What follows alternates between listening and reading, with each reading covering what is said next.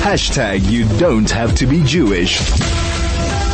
Joining us on the line is Michael Bagraim, a Labour lawyer and South African politician. Michael, a very good afternoon to you and thank you for joining us. An absolute pleasure. Thank you for having me on air. Great to have you on air, Michael, and for making the time to come in and chat to us about that nasty habit of smoking, particularly in the workplace, and what indeed do employees and employers need to be mindful of. My first question to you: can employees be fined or fired for smoking in the workplace? How does the situation stand right now in South Africa? Well, you can't be fined. They can't level a fine. In many countries they can. Okay. I see in Japan they're doing it in quite a harsh manner. Right. But you can't be fined. Employers aren't policemen. So they don't have the power to do that. And this is something in a contract where they might say that we could dock something. But okay. I don't see that. I've been practicing labor law now for 38 years and I've never seen that. Fired, yes.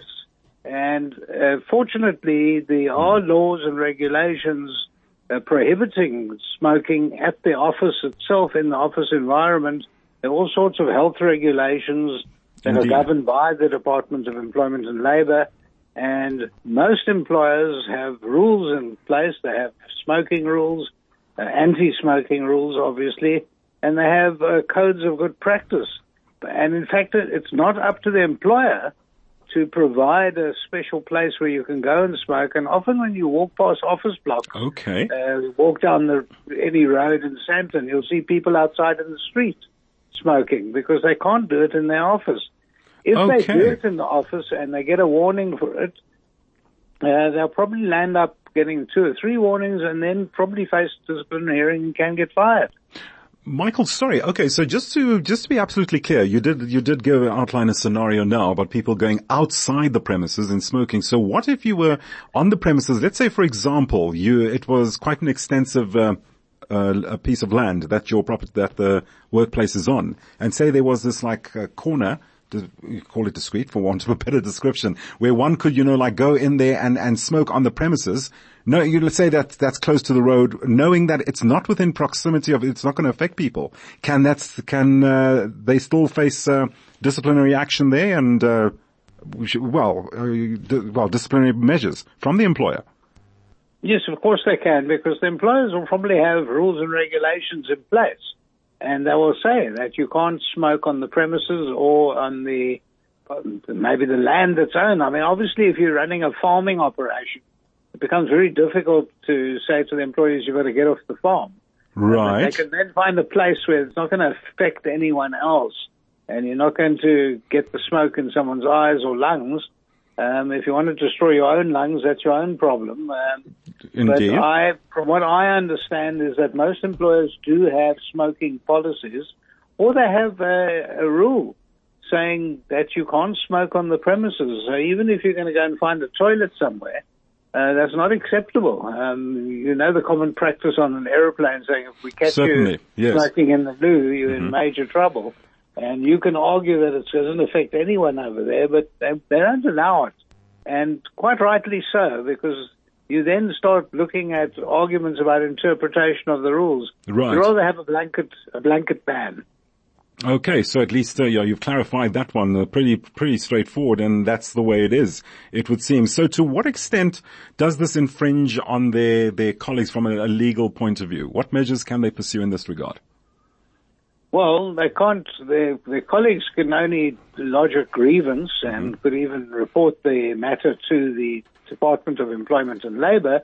I've been involved in a case recently where, in fact, 3 members of staff complained about a person smoking dacha, cannabis. Wow. And that was outside. They went outside, but unfortunately the wind was blowing it through a window at the top.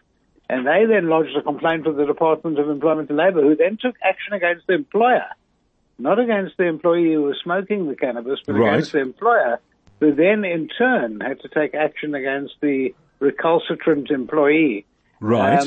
It's very difficult also. A lot of people, when it's raining, for instance, you go and smoke in the doorway. Yes. The front doorway of the building. Right. And then it permeates its way into the building. Again, there are rules and regulations that are coming out all the time. Okay. With people saying that you can't do that. You have to be within 10 meters away from the building. Okay, And I'm involved. I know that in my labor law firm, yes, at Bagraim's attorneys, we actually say that you can't be within 10 meters of the office, outside Wow. and 10 meters away. Okay. And then also smoking in the street becomes an obstruction sometimes, where you've got 10, 15 people all having a cigarette and no one can pass on the pavement. No, indeed. Also a problem. Yes. So you've got to be very careful. Look, smoking is becoming taboo.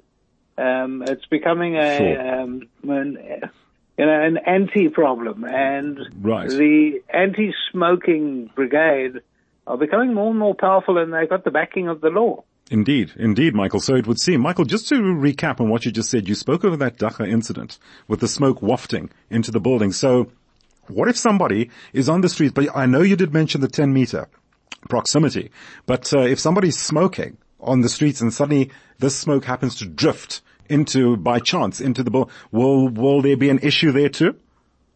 It probably won't be, but it'll probably become a social issue where Right. colleagues will say, look, can you stand further away? It's fouling up there in the office. Mm-hmm. At the end of the day, you can't be completely technical and scientific about all of this. Right. The whole idea is to keep people healthy. Indeed. And if you want to pollute your lungs, that's your issue, but then you must make sure that you don't do it for others. The bigger problem is, and I've been dealing with a trucking company. Right. What about the driver who's on a long-distance trucking trip Yes. and wants to smoke his cigarette or dacha, for that matter, in the cabin Yes. while he's driving, and he's got two helpers Right. that are helping him offload the goods when he reaches his destination? Yes. Again, those trucking companies are now banning smoking in the cabin. Wow. Because they're saying that it affects the colleagues. Oh, indeed. Which has created a lot of problems because people who need to smoke, they are addicted to the smoking. Right. They need a cigarette every hour. Yes. And do you, as a truck driver, do you say, well, I'm pulling over to the side of the road, I'm going to go and smoke on the side of the road, which then impedes the journey. So there are arguments about that. Mm-hmm. And it's very difficult to overcome those arguments. Take for instance, a person who's on a ship, and it's really foul weather. Right. Do you have to leave your cabin and go stand on the Right. deck? Yeah, and get we've had washed those off. arguments with sailors. Indeed, Michael. Wow. I think just to sum it up, employees who do smoke, I think they just have to, read the script a bit carefully, just analyze it carefully, make sure what their employers dictate, and make sure that they understand everything that's underlined in their contracts and terms of employment and conditions of employment when getting a job, when starting to work for a new workplace. Michael, we're going to have to leave it there. Thank you so much for taking the time to chat to us this afternoon and just clarify a few things. I guess people just have to just do their homework, those who smoke, as to what the laws are and the constraints are regarding their smoking habit.